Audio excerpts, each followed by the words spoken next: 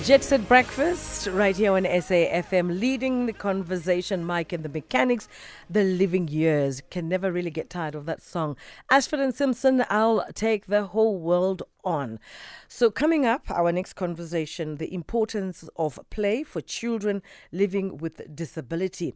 World Play Day to be celebrated. Well, it's going to be celebrated 28th of May. Parents are encouraged to help children relieve childhood games. Cynthia Morrison is the NPO's director, and her mission is to guide society towards a place where children are free to use their environment to shape their minds. She stresses that children need uncontrolled free play as a way to challenge themselves, test their own capabilities without this, restricted or confinement of sorts of rules and limiting structures of organized sport. And she's joining us online. She's the director, A Chance to Play South Africa, Cynthia Morrison. Good morning to you and a warm welcome to Jet Set Breakfast. Good morning, Bertha, and hello also to the listeners. Lovely to be with you on World Play Day. Thank you so much for making time so early in the morning on a Sunday morning, for that matter. So, no problem. It is World Play Day, so we should be playing. You're up and about already. ACTP, yes. What does it do? What does it do? Okay, it's quite a small NGO, and it serves the need to make people aware of the importance of child-led play, firstly. And then second of all, we try and get the communities involved by a project that we call Play Forums, which is where the community gets together to have a look at about the 2 square kilometers where they live, and to see what play opportunities there are there for children of different ages and abilities. And now this year we are looking at something that's called Play Clubs. And again, it's trying to get community people, schools also, recreation centers, to start a club where children can come in the afternoons and play. And there the focus is really on traditional games, the games we used to play as children that children don't play anymore. And the thing is that those games, those traditional games, they were developed hundreds of years ago. Children all over the world developed the same games out of their need for challenge and their need for entertainment and all that. But these games are now dying out because of technology, because of so many other issues like school, high emphasis on school, a lot of homework, parents working so very hard, so on the weekends they don't really want to go out and play with their children or take their children out to play. So that's what our play clubs are trying to do. We're trying to get children back playing those games. And also, of course, those games are absolutely excellent for physical strength, for problem solving in terms of how am I gonna get this right? How am I gonna avoid that ball? All those sorts of things, okay? And then I was trying to think now, I'm so busy with that, I forgot the last thing I was going to say. I think we'll skip that. Maybe it'll come up later. No, it will come up later. And I think you're so right when you talk about technology taking over. And I know I may just get a bit of a shooting from trying to divert from technology. Why? Is because I notice with children, whenever they have their gadgets, I'm telling you, you can try to have a conversation and they totally ignore you. And for me, that's very, very problematic in the sense that then how do they get stimulated if they're not interacting with other children? And so from where you are standing, why is play in trouble? Oh, well, first of all, I think there are too few safe play places where children can go to. If let's say there was a nice open field where you could go and kick a ball around, there's a lot of children that would much rather go and kick that ball around than just sit there with their technology. But there are no safe places. And also, if there is a play area, the parents don't want their children to go there. They're worried about abduction. They're worried about abuse. Those areas are unsafe. And unfortunately, parks don't generally have guards there, so the parents won't let their children go there. And I think that is a huge thing. But the other thing is, let's be honest, we as parents are not giving our children a very good role model because we're forever sitting with our phones. And sometimes if you're sitting around a table at a restaurant, every person that's there for that meal is sitting looking at their telephone. So, we are losing our social skills. We are losing a lot of our communication skills, children especially now, because playing games, they would be talking to each other, challenging each other, negotiating with each other, all those things. But now all that is being lost. They just sit there looking and watching and not really communicating. So that's a huge issue. But I think, a sad story, 4 boys in Inyanga went looking for somewhere exciting to play. And they found a place where a road had been built and there was an embankment of soil. And these children played there. And that thing collapsed and all 4 of them were killed. It's not the first time it's happened. It happened in Gerba 2 years previous to that. So children are looking for safe and wonderful places to play, exciting places that challenge them and, help them be creative and that sort of thing. And there just aren't enough of those places. That's so true. Just to let our listeners know, we're talking to Cynthia Morrison, Director, A Chance to Play South Africa, and trying to find means and ways to redirect our children to do something that is alternative from the gadgets. We'll just take a small break. When we get back, we continue with the conversation. And do make sure you interact with us on our voice note line, 0614 104 107, or you can also share on our Twitter handle, SAFM Radio, or SMS rather, 41391.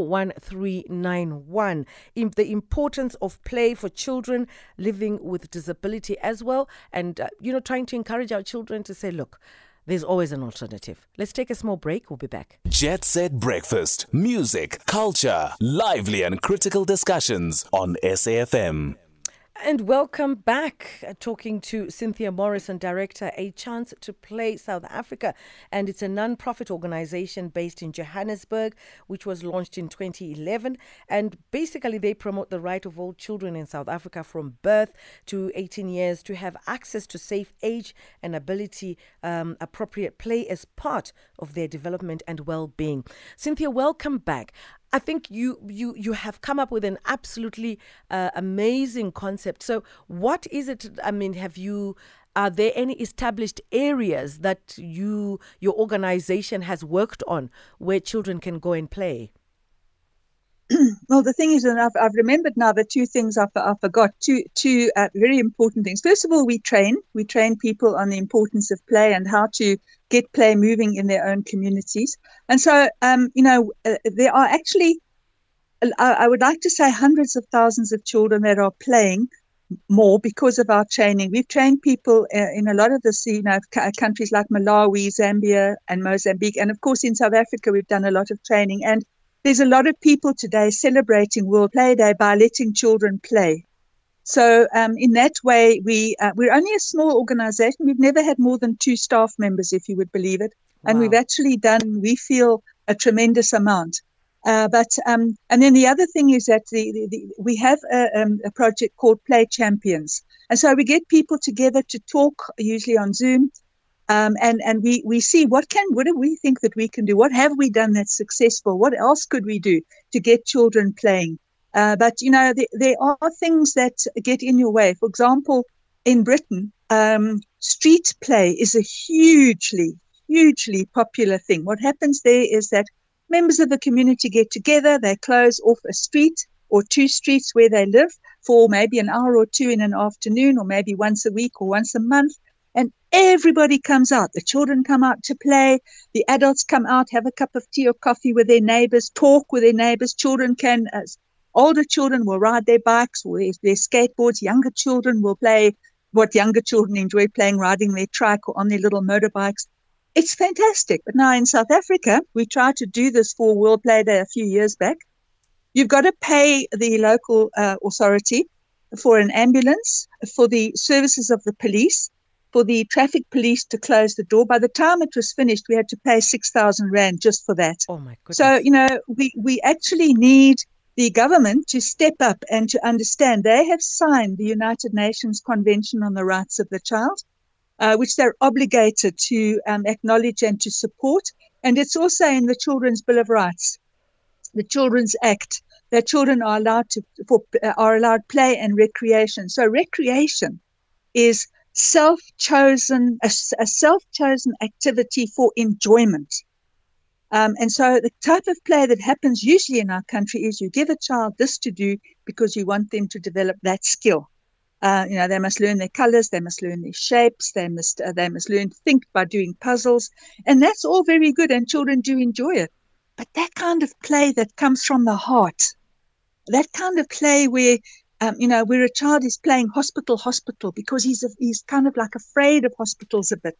In COVID times, children were playing COVID because they were afraid of that, and they felt that through play they could work through their fear. That kind of play is not around anymore, and nor is challenging play, which means I can do all these skills now, but I need to make myself better. It comes from within the child. It's instinctive. All children around the world get the same instinctive play happening. With our parents doing a thing, it happens. Nature's programmed us for that. Yeah, so we really need to understand that, and we need to allow for more of that to happen. And in conclusion, if someone, maybe some communities would like to to take upon, like for instance, like you're saying, where they encourage their children to play, maybe learn how to then close off certain areas where their children can interact, where can they find more information about your organization, just to get some guidance? Yeah, well, we have a website, and if they put in a chance to play, they'll come up with that website. But there's one thing I just would like to say about, we were talking about disabilities in the beginning. Oh, yes. There's just one point that I'd like to make that I feel is so really important. Children all enjoy that feeling of exhilaration that you feel when you're swinging, when you're going down a slide.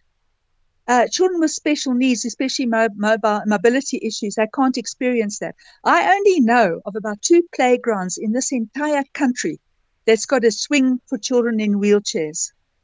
And I just feel that parents should really be thinking about that and be thinking of ways, for example, where they can push their child a bit faster in that wheelchair. Maybe, get them to go over a little something like a speed bump, something that gives that child. Play is all about joy and laughter and having fun. And so children with mobility issues definitely have a problem with that. They don't experience that enough. Okay, so now to get back to where you can get a hold of us. Yes. Yeah, on the website, there are some contact details. You can email us. There's a contact me section. So we'd love to hear from folk. Absolutely fantastic. Cynthia Morrison, Director, A Chance to Play South Africa. Thank you so much for joining us on Jet Set Breakfast, and have an enjoyable play day. Thank you. And the same to all of you. Thank you so much. Bye-bye for now. Bye-bye. Bye-bye now.